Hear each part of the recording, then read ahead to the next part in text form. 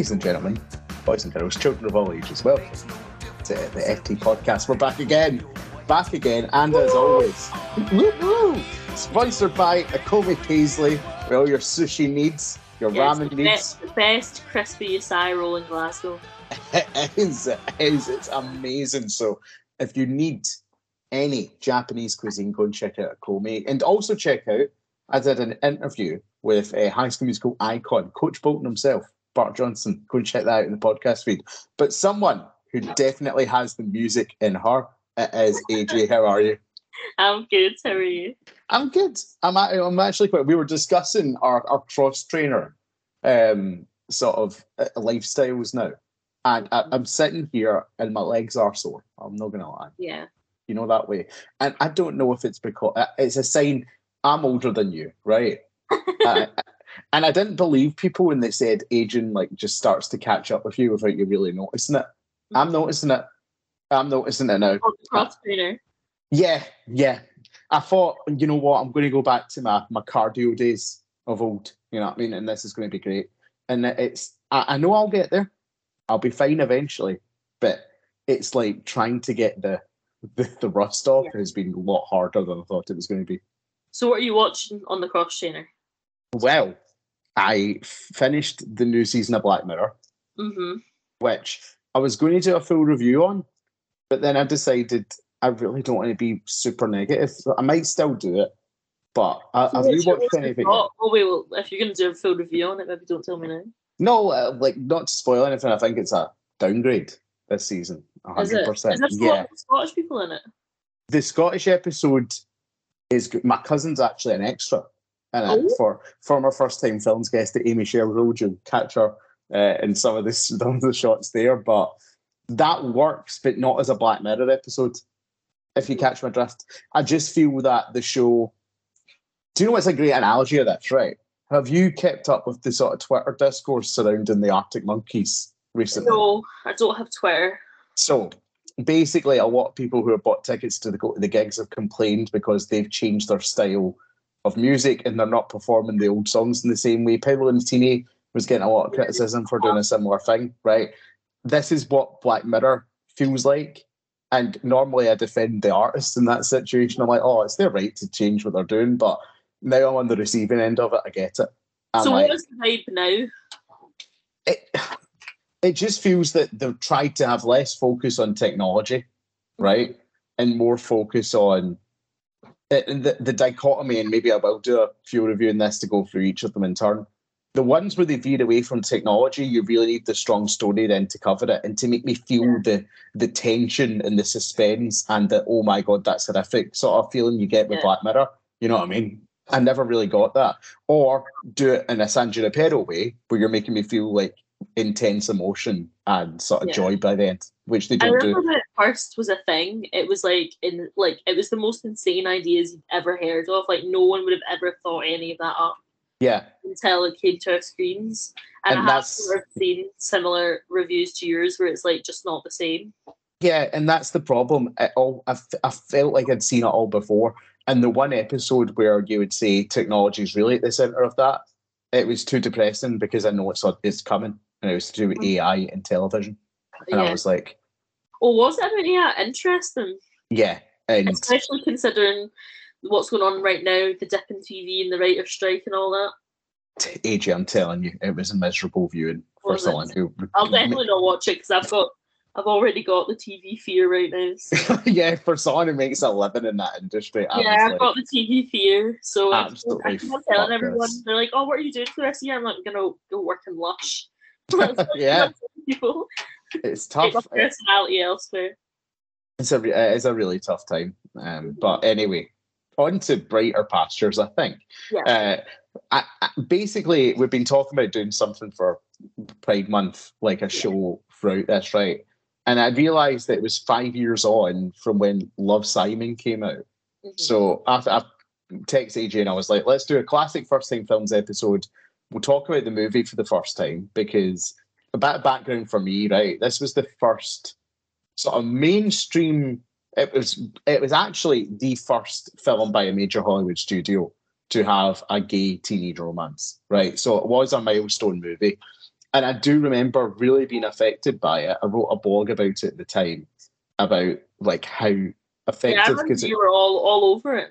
I was, because it was the first time a part of me had felt seen. You know what I mean? And there were things that I hadn't even spoke to anyone about before, because it's like you don't really notice them. It's sort of subconscious thing. You know what I mean?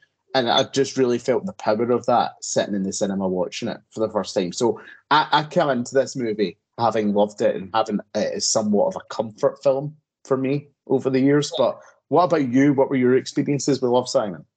I just remember the hype about it, and everyone was so excited because, like you said, I think the thing is, there's a lot of controversy around the film now, like you said, 5 years after when it came out. But at the time when it came out, it did feel revolutionary compared to what was out at the time.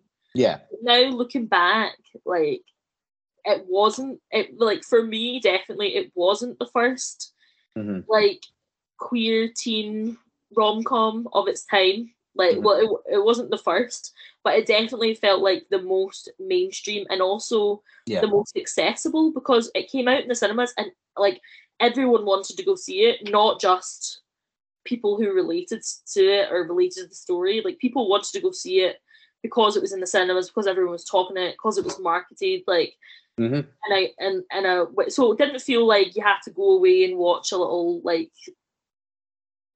indie queer rom-com, or like go find something in a different language or whatever, and go see something that was maybe a bit older. It was current, it was fresh, it was based on a book that was also really popular, and I think that's what made it so current for us. Like, it came out at a time where there was stuff like it, but not that mainstream, and not with that much coverage, and not with what was an up and coming actors in it. Totally, 100%. You're right. Like, the budget's disputed in the movie. Some reports have it somewhere between $10 and $17 million, which is a bit of a discrepancy, right? It brought in 66.3 million, so it's made a substantial profit.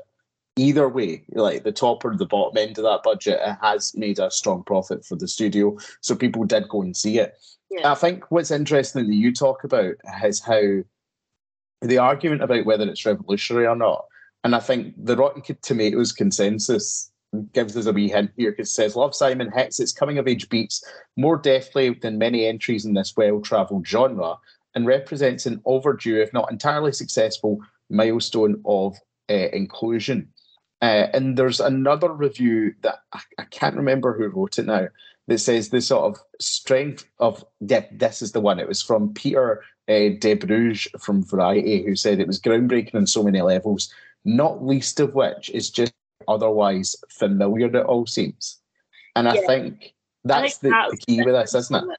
Yeah, because it feels like you're watching, but then again, that's again part of the controversy of it. It feels like you're watching any American teen rom-com of the time, with a gay male main character dropped in, like, totally. and it's still got, like, his pals are sometimes a bit shit. He's also, we'll get into that. as he's finding himself, he's also a bit of a shitty person, and then he sort of tries to come round to it.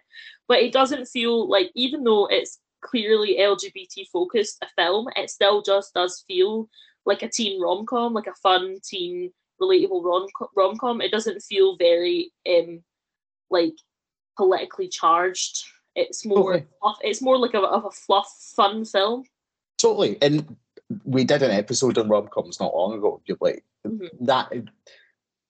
that's what you want a rom-com for a lot of the time, you know what I mean? Like, and that is kind of why I'll always, we're going to get into the film itself, and watching back, right, it's not perfect, but I kind of laugh at some of the stuff. But what I do like about the movie is you're going to have a place for your big epic sort of LGBT, like you said, politically charged, I think is a great word. And there's going to be movies that will come at it from that angle. And then there's going to be your tragic romances that are tired out as well. You know what I mean? Yeah. And then you get something like Bros that comes along, last year, which is also completely different and probably tries to hit a bit more of the beats that this movie does not. Yeah. But I do think that that's what I like about this film, is that familiarity and in terms of a step forward for a major studio to do this for the first time, like that's what's the positives about it. But let's get into the film itself. All right, so we get the opening monologue where Simon says, pardon the pun, he's like, I'm just like you, great friends, great life, everything's perfect. His sister is a shit, sometimes good cook. And then he's like, I'm gay, I have a secret, I'm gay. So this leads to, there's an online confession site, and someone posts that under the pseudonym Blue, and they say, it feels like I'm sort of stuck in a Ferris wheel, I have this secret, I'm gay, no one knows. And Simon reaches out under the pen name Jacques, which is a shit pen name. I don't know why he decides that he's going to use that, but they have this connection and they're emailing each other back and forth, and it's all good. What did you make of this first part of the movie with the sort of like romance by way of email? And it's all very 2018. Yeah, no, I think it was like, when it came out, no one would be emailing people. Like, so it did date it a little bit, but then also you're like, oh, they're in high school, so maybe they had like, you know how when you were in like high school, you would like, because obviously we're not American, we don't know what they're like. No. But you know how when you're in high school, you would have like MSN, that was email chat. Yeah. Or like, what else did we have? Like, you know how you'd have like your high school chat thing? What was it called? Oh, don't even start me, because I can't remember it. Called like it was something like Notes or something like that, but it was like online. Yeah. Was it called Glow? Well, you had Glow, yeah, and then there was other ones after our time and stuff like that. Message each other on that, and it was like kind of anonymous, but you had your like school email. Yeah, there was always stuff like that. So it's like, it is. Yes, it like now it's dated, because would you not just like WhatsApp? But back in the day, you had MSN, you had a BBM. Also, it's the only way to have I can't say anonymity. Oh my god, I hate it this time of night. Getting me on. But like, if you use WhatsApp, like the argument is like, okay, they would have their number. Yeah, exactly, Facebook and stuff like that. So short of actual handwritten letters back and forth, which is never going to happen. It's good. But it's strange you point out we're not American, right? What are your thoughts generally in these sort of American high school? Like, obviously we meet the three friends, the family live in a nice sort of suburban neighborhood, nice house, the typical high school with the kooky vice principal. You know what I mean? Like, what do you think that is this your picture of an American high school? Like, what do you have in your head? It's not like it stems from High School Musical onwards, that it's just constantly repeated to you, like, this is what American high school is like, where it's like you've got the bullies, you've got the jocks, you've got all the different cliques, and then like the teachers are like, it's all like happy, bubbly, but there's a undercurrent of weird stuff going on. And I feel like that's literally everything. Every American high school thing starts the same way. Like, there's like Riverdale, Clueless, like it's all the same, similar. Massive Glee vibes. Must be based on truth if they're all like that. It must be. Like, obviously, we've got the theatre kids doing theatre stuff, you know. Yeah. His pal is Nick is a soccer player, as they would call it, even though I hate saying that word. I can't believe it's left my mouth. But there's a lot of problems with this movie, right? I'm going to get into the biggest pain in the arse when watching this film. I don't think I've hated a character as much as Martin. Now, the plot develops because, stupidly, Simon leaves himself logged in the school computer, and Martin comes across it and then blackmails Simon into saying, oh, you need to help me get with Abby or I'm going to leak my secret. Oh my God. I absolutely hate this character. I hate this entire... I understand the story is there because it's like conflict, and this is what drives the narrative throughout the movie, right? But I hate watching it, and I hate every time he's on screen. Like, am I being too harsh on the guy, or do you share this feeling? No, I think he's like the baddie in the story, really. Yeah, but is he? I don't know. They try and right. Here's the thing, right? See, for me, one of the worst things that anyone could do is like to blackmail someone and threaten with like outing them, you know what I mean, before it's their time, because that's a very personal thing for anyone to do, and they get to that with Simon. He basically gives them the right act later. It's not your choice, right? I don't have an issue with sort of telling that story and villainising that character. But the movie seems to try and redeem him. Yeah. Every turn. Which is worse. And that's what really grinds my gears. Yeah, like he literally outs him. And then they're like, yeah. He's just he's just a kid, he doesn't know what he's done. Right, and then he's paid some money for the last Ferris wheel ride at the end. I'm like, shut the fuck up. Like, honestly. Buys him one more ride. Buys him one more ride. And the most egregious part of the movie, right, is in the diner scene, right? At the Waffle House. Yeah. Where he shouts out like in top of the table that Abby's like worth something, you know what I mean? Like, so that's bad enough. That's cringy enough, right? But then they drop like the emotional music beat. Like the movie is clearly geared to make you root for Martin at that point in time. No. And I'm like, I mean, I don't think I ever rooted for him because I wasn't paying attention to him in the story. I'm just like, yeah, you played your part. You made our boy come out.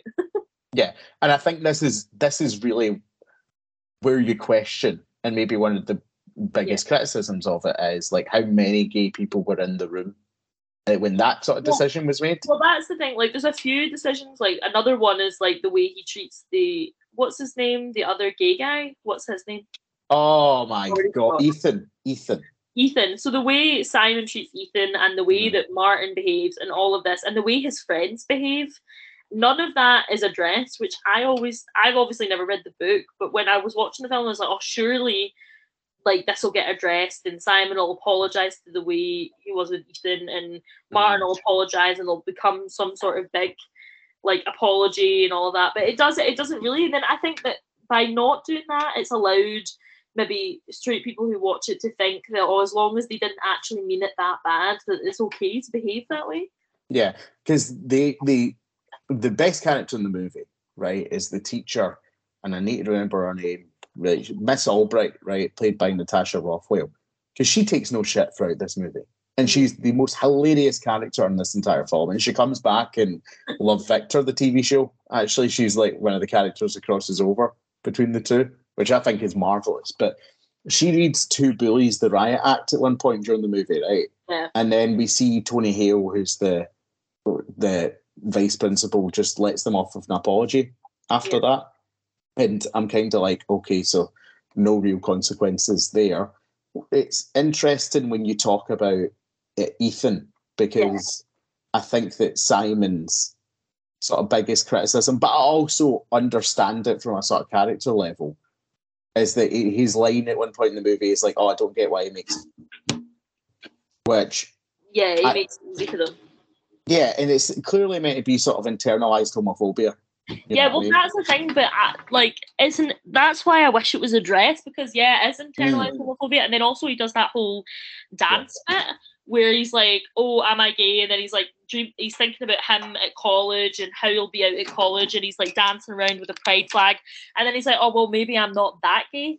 And I just feel like that, mixed with the way he treats Ethan, mixed with the way he talks about women before he comes out, all of that sort of makes him relatable to straight people, but also makes him palatable to straight people.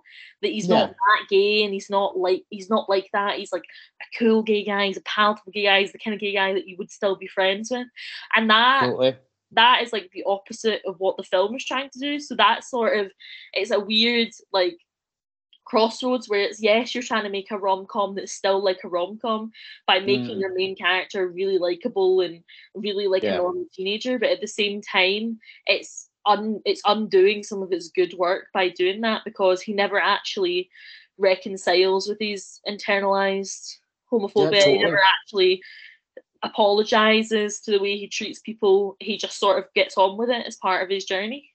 I think there's three things in what you said there. I think it's a perfect point.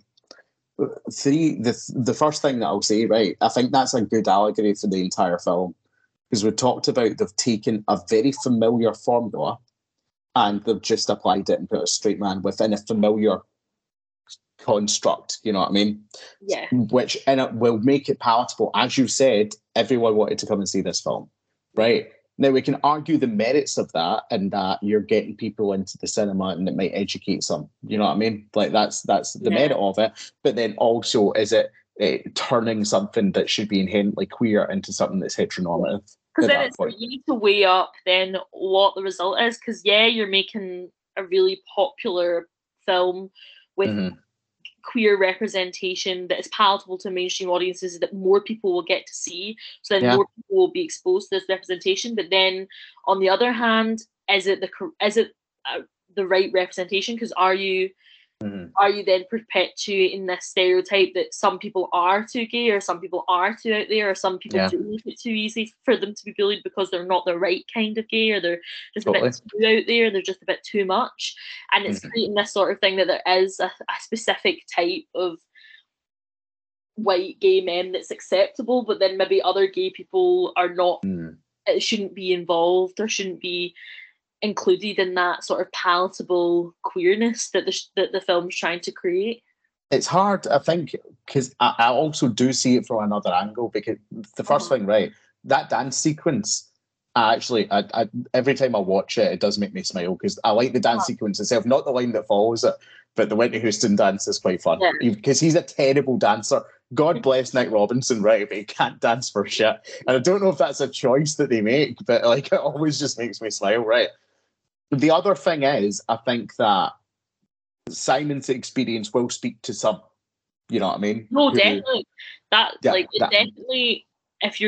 It definitely speaks to a more confused person who is only surrounded by other straight people and doesn't really like. It definitely gives baby gay. But also as well, I think there's a thing in gay culture where it's like, this is sort of what gay culture is. You know what I mean? And for a lot of people, like, the great thing about that is that it's sort of like a community, right? That's why they call it a community. But also, when you sort of boil it down, like, sexuality doesn't define sort of every area of life, right? And that's sort of where we would like to sort of get to in cinema, where we're telling stories that are all across the board, right? I think the problem isn't necessarily that here in the way that they portray Simon. It's that all the other stuff is never addressed. I think you bring up a great point with Ethan, that if that character hadn't just been like the sort of butt of the joke, or look how the bullies are treating this guy, you know what I mean? And to be fair, do see Ethan have agency in this movie, which is something. He definitely gives it back, but Simon's reaction towards it, like, should have maybe been rethought towards the end. Totally. They have the moment outside the principal's office, which is probably the missed opportunity.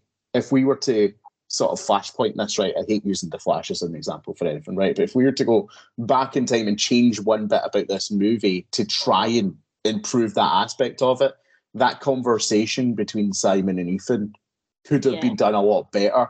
And I'd love to see you write it to resolve a lot of these issues, you know what I mean? Like the stuff that you want to see put into this movie, while it's hard, we understand, right? We've made stuff in the past.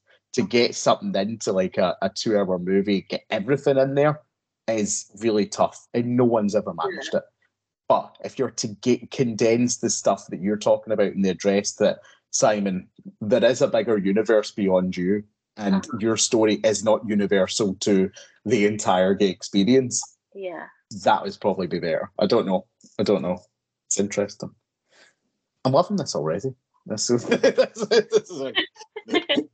the most engaging podcast we've done in a long time. I hope everyone. It's definitely it's a great film, and it's a great like stepping stone for for young people to be able to see that kind of representation, especially when it came out 5 years ago.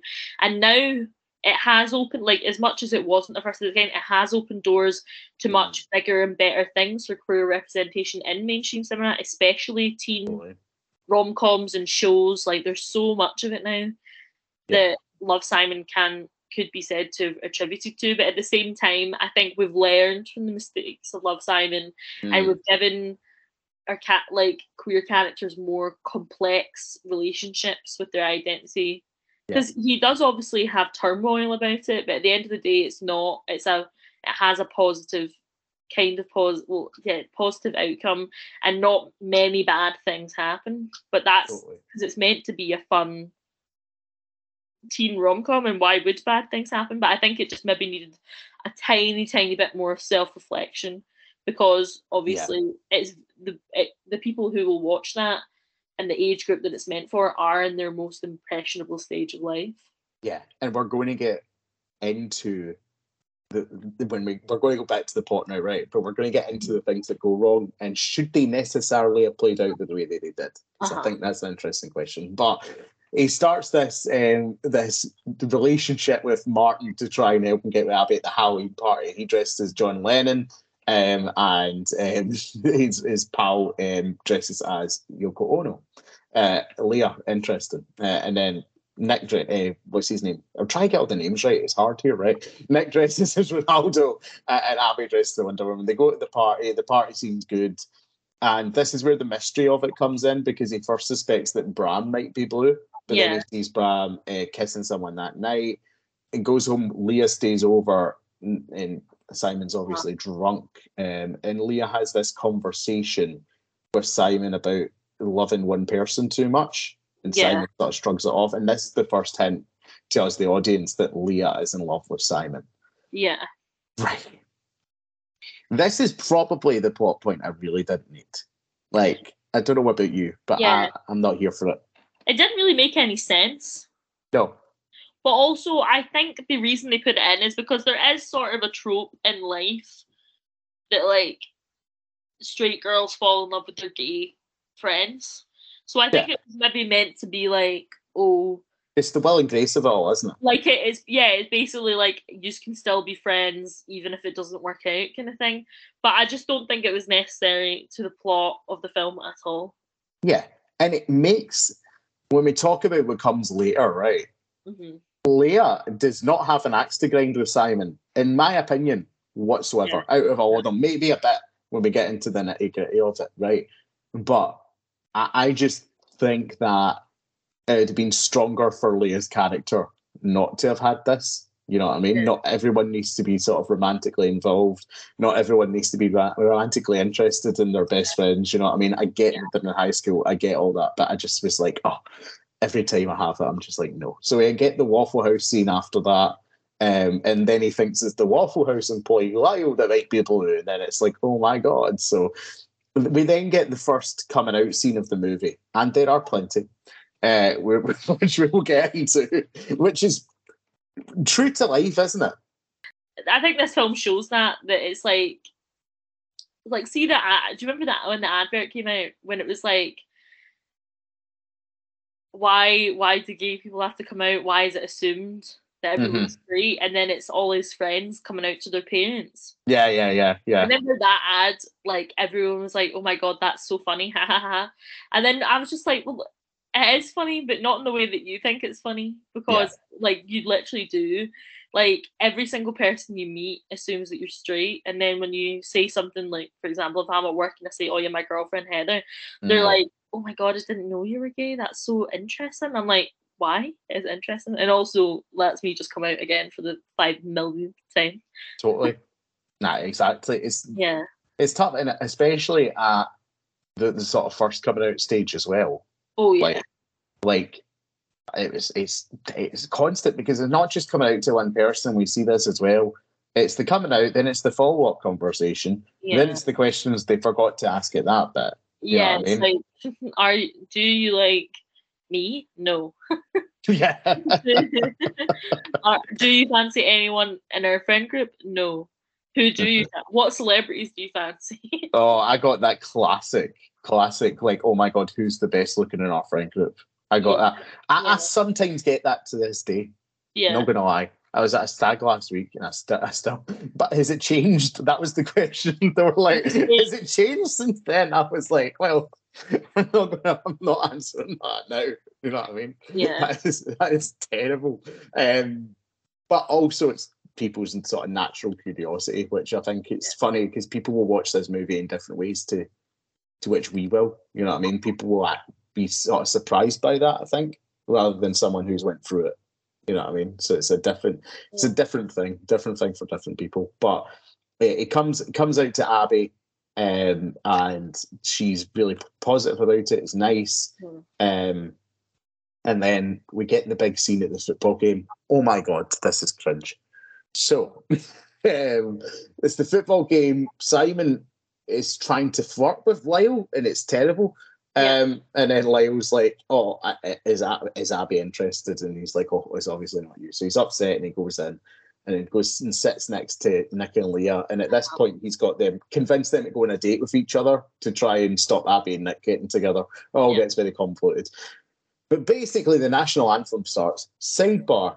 I love the American national anthem, so I'm very upset when it's interrupted. I just think it's a good tune.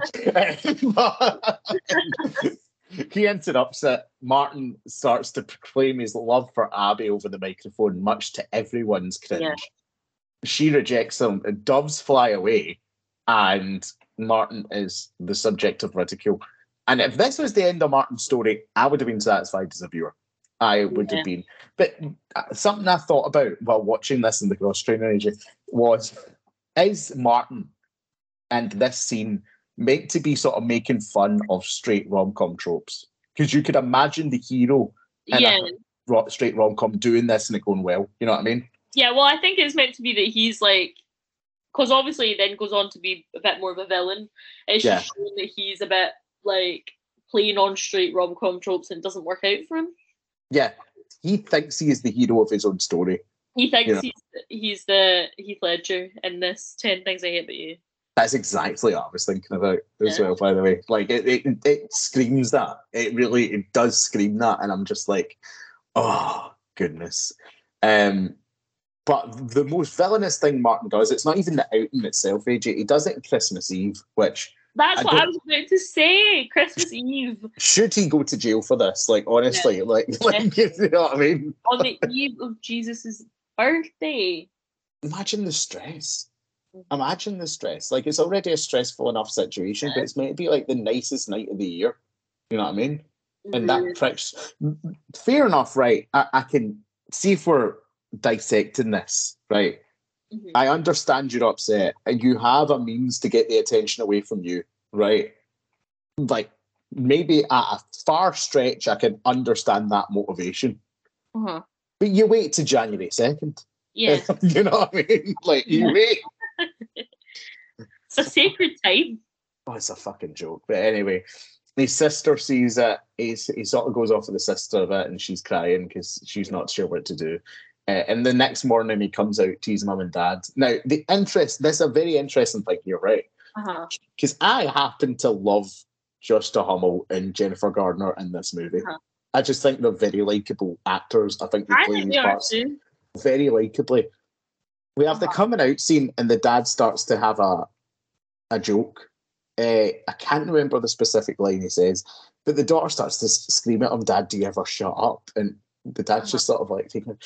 What do you feel in that moment, like, in terms of like this coming out scene? Because I understand maybe it should be sort of tender, but also the dad trying to sort of joke about it is clearly his way of trying to like. I think because then he goes on to have a softer moment later on. Yeah. With Simon, so I think it is a natural reaction, like it's an awkward thing for everyone involved to come out to your parents, especially when you feel like you're forced to. So the dad is obviously just trying to make light of the situation, whether it works or not. Like, that is what dads do. So I feel like it doesn't need to be the tender moment then, because they end up all having a tender moment later on. Totally, I feel bad for Josh Duhamel in that moment. Yeah. Like, I really do. He screamed out the room. I'm like, man, the guy's like trying to be, you know what I mean? He's just diffused it for everyone. You know what I mean? Making everyone feel a bit more levity about it. I was like, God, that's damn shame. It's funny, right? I'm going to tell this. I don't know if I've ever told this on a podcast before.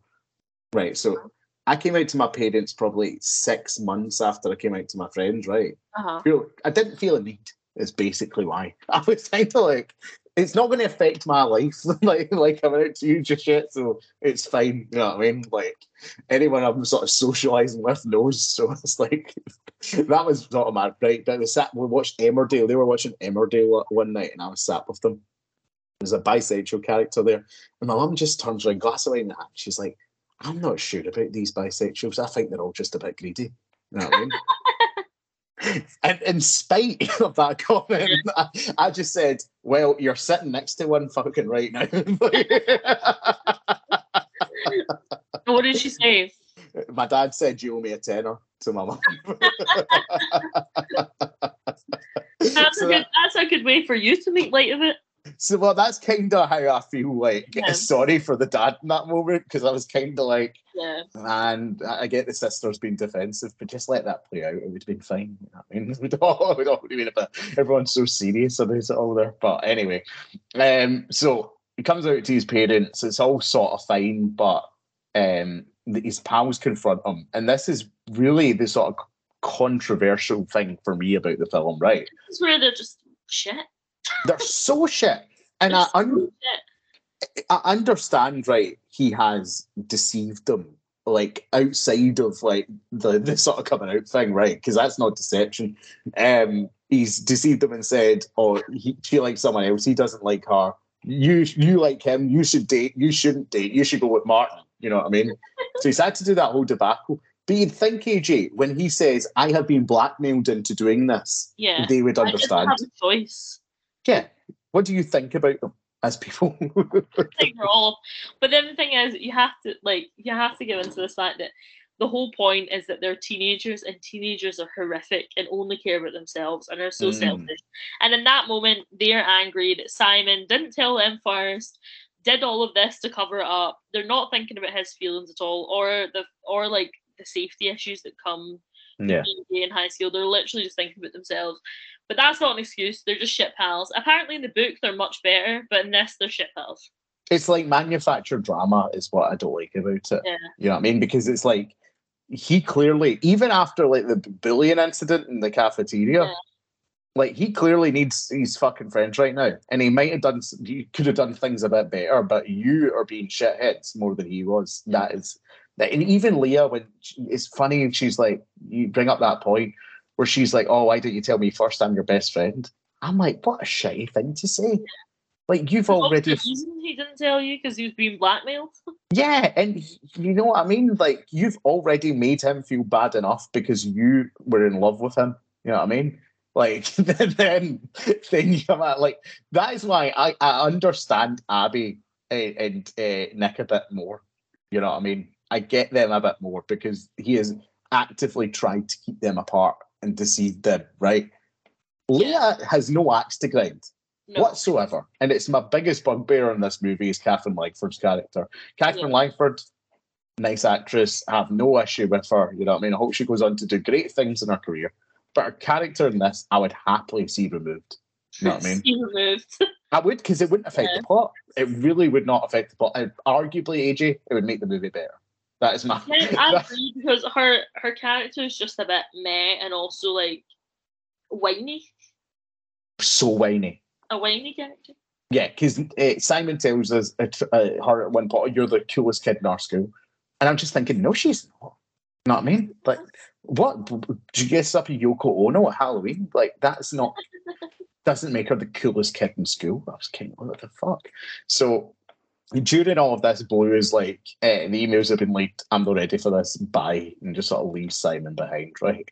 So that leads us to the aforementioned chat in the cafeteria with Ethan, blah, blah, blah, blah, blah.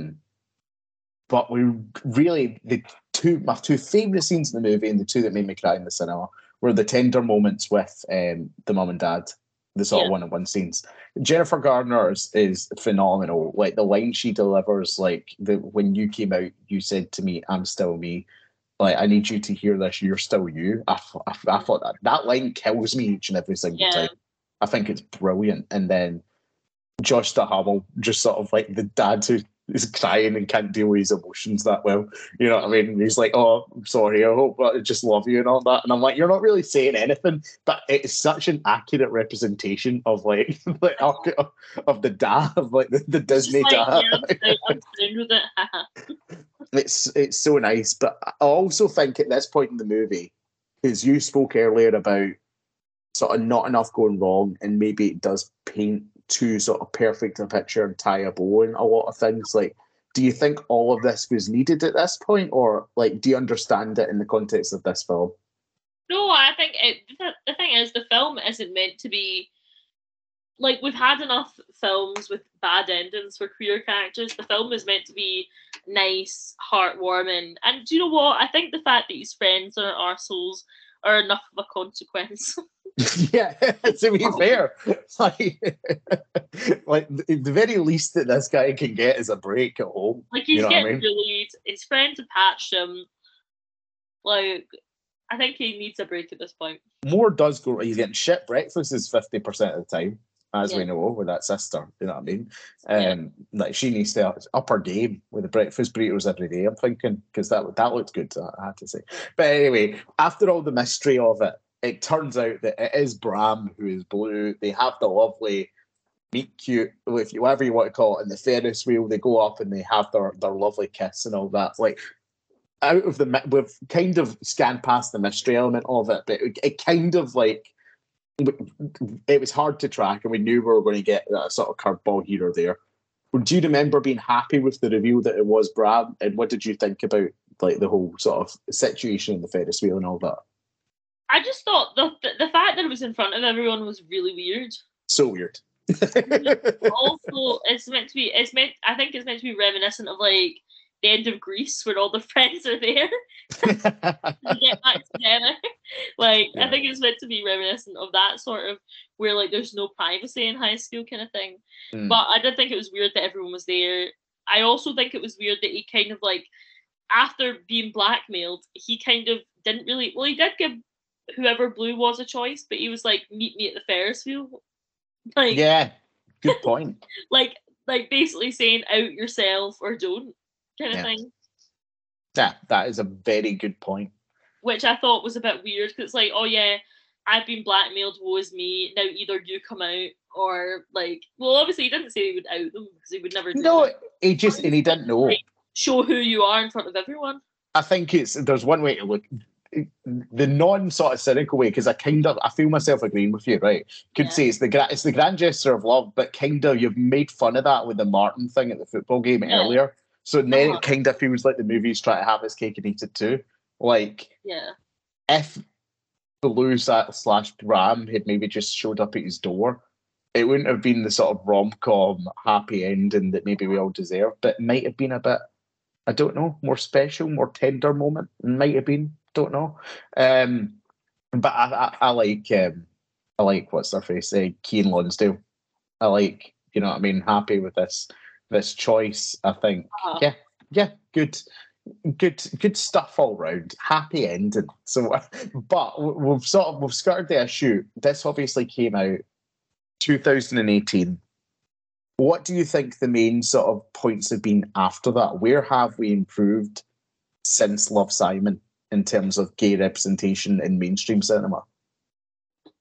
I think Love, Simon is obviously like a very like not romanticized, but like it's very like they have just dropped a queer character into what was already a very popular high school rom-com format. And because of that, that's where most of its problem arises, because you can't really, like, it's really difficult to navigate that as a queer character without making some mistakes and not giving justice to what it is to sort of find yourself as a queer person. But I think it for the mainstream film that it is, it does give it a good go. Yeah, totally. It's also it's tough to evaluate it as well, though, because in terms of mainstream releases, right, we look at, and I'm trying to find like a good list for this, right? But the two that immediately spring to mind are actually biopics, right? And I think one does it better than the other, and it's the Rocket Man versus Bohemian Rhapsody debate. Yeah. Right?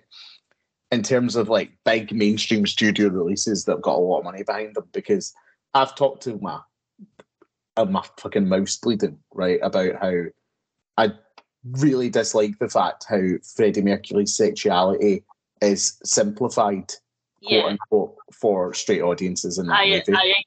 I agree. Because he's very clearly a bisexual man, like it's documented. And it sort of just says, nope, you're gay, Freddie. That's the line. It's left there. It's fucked. You know what I mean? So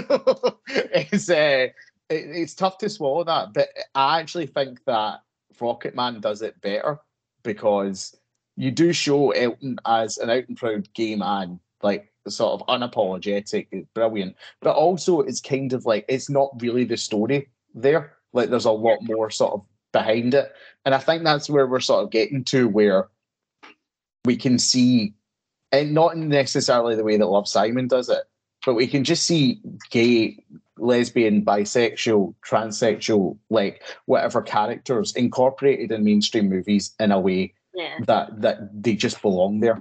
You know what I'm saying with that? Like the Love, Simon was a milestone and it felt like an event, and this is like the first, right? But the second shouldn't take too long to come. You know what I mean? We should be moving forward. Like, what have you enjoyed like the past couple of years in terms of like queer cinema? Well, when I think about like things that are similar to Love, Simon, I don't really know what sort of jumps to mind. Maybe Booksmart. Yeah, Booksmart's great. But Booksmart, there's a queer character in there, and it's a lot more realistic in terms of how messy it is and coming to terms with self, internalized heterophobia, how weird it is, like to start just saying that you like girls out of nowhere kind of thing. And I thought that was a great like sapphic version of it. Yeah. But also when I think of things that are similar to Love, Simon, the main thing that jumps to my mind isn't a film, it's Heartstopper. Heartstopper, yeah. Which is like my favourite, like just it's so, but the thing is I think it does what Love, Simon is trying to do in a British way, but also it's executed a bit better because it's heartwarming and it's fluffy and it's cookie and it's cute and there's all the little drawings and the characters are so sweet, but it hits all those notes of representation really, like they really do go through, all the characters go through such a journey and such a self-reflection, and especially like the main character, Nick. Is his name is I think it's Nick. Yeah. The ginger one. He is very much like Simon is in Love, Simon. He starts off thinking he's straight, and then he's like, well, actually, no, I think I might be bi. And then he goes from being this like big, like popular rugby guy to being like, I actually think I might have been a bad person before, and now he's like starting to realize that like there's this other way of being that isn't this macho heteronormative way, that he can be gay but also like be himself, which is like the biggest part of his journey. Totally, 100%. He's totally battling with that. Do I need to still like? Can I still be like a lad's lad and still be a gay guy, or bisexual as he ends up being? And can I still? Is there a way to be myself and be all of these things? Yeah. And that's kind of what Love, Simon tries to do, but it doesn't really quite hit the nail on the head when it comes to like self-reflection in the end. Totally. So at the end, he gets the guy, and it's a happy ending, but he's not really dealt with what it means to have a queer identity and how like the journey he's been on. Totally. Like he has little moments with his mum and dad, but it's not quite as in depth as what you want it to be. Basically, like all that film needs is for him to sit down and have a conversation, either with one of his friends or with Ethan, basically saying, this is how I felt this whole time, this is how I feel, like this is what I'm trying to do now moving forward. And that 2-minute conversation would have fixed it all, I think, because then we would have known more about what his intentions and what he was thinking and how he's feeling now. Whereas totally. I think you're just left to assume a lot. Whereas in Heartstopper, we definitely, like, as they're texting each other, as they're texting their friends, as they're like writing in the diary or doing a voiceover, we get to know the characters more about their internal sort of turmoil. Definitely. And I think you put the nail on the head earlier. Like, I think there's a very easy way to improve this movie. Like you were pointing out, you pointed that out beautifully. I actually think, do you know the biggest problem with this movie that it'll encounter in this sort of area is that it's a movie. And I think that's what Heartstopper, but just by being a television show and having more time to sort of explore all of this stuff, like you can go into the complexities of it. And also Heartstopper has Olivia Colman, which is always great for any show. You know what I mean? So exactly. she's a national treasure. Actually, before we go, one of the biggest sort of questions and issues surrounding queer characters in cinema, I feel, was accentuated by Heartstopper and the debate surrounding Kit Connor, who played Nick, right? Yeah. Because there's this intense debate going on, a very intense debate, and it should be a serious conversation about should queer characters be played by queer people, right? And I feel everyone's entitled to a point of view on that, right? But the conversation got so toxic and a lot of anger was sort of directed at Heartstopper specifically that Kit Connor felt pressured to sort of come out as bi before he was ready to do so. So I just what are your sort of thoughts on that issue and that discourse, and how do you see it being sort of resolved as we go forward? It's a tough question, I understand. So I think before, like when I was at uni, I was very much of the thought that like queer actors should play queer characters and like that because it makes more jobs for queer actors, and like obviously that was my like very strong stance. But now, like before the stuff with Heartstopper happened, but obviously more in result of it, like I feel like it's something you can't vet. Like I like exactly, it's tough. You can't say, oh, we should let queer people play straight characters, but only queer people can play queer characters, and because we can't vet people's sexuality because it's not our business, it's not our like fair enough if there is an out queer person who's perfect for a role, cast them, obviously. And they're perfect for the role. But for in the case of Heartstopper, where they're all the actors are very young, if not minors, but also like Kit Connor was like 18, 19. Yeah, he's 19 now, so even younger, 17 probably. Yeah, so we were not entitled to know his sexuality. No one was, and he was cast because he is a young teen boy who looks exactly like the character, acting perfectly, like as a great actor.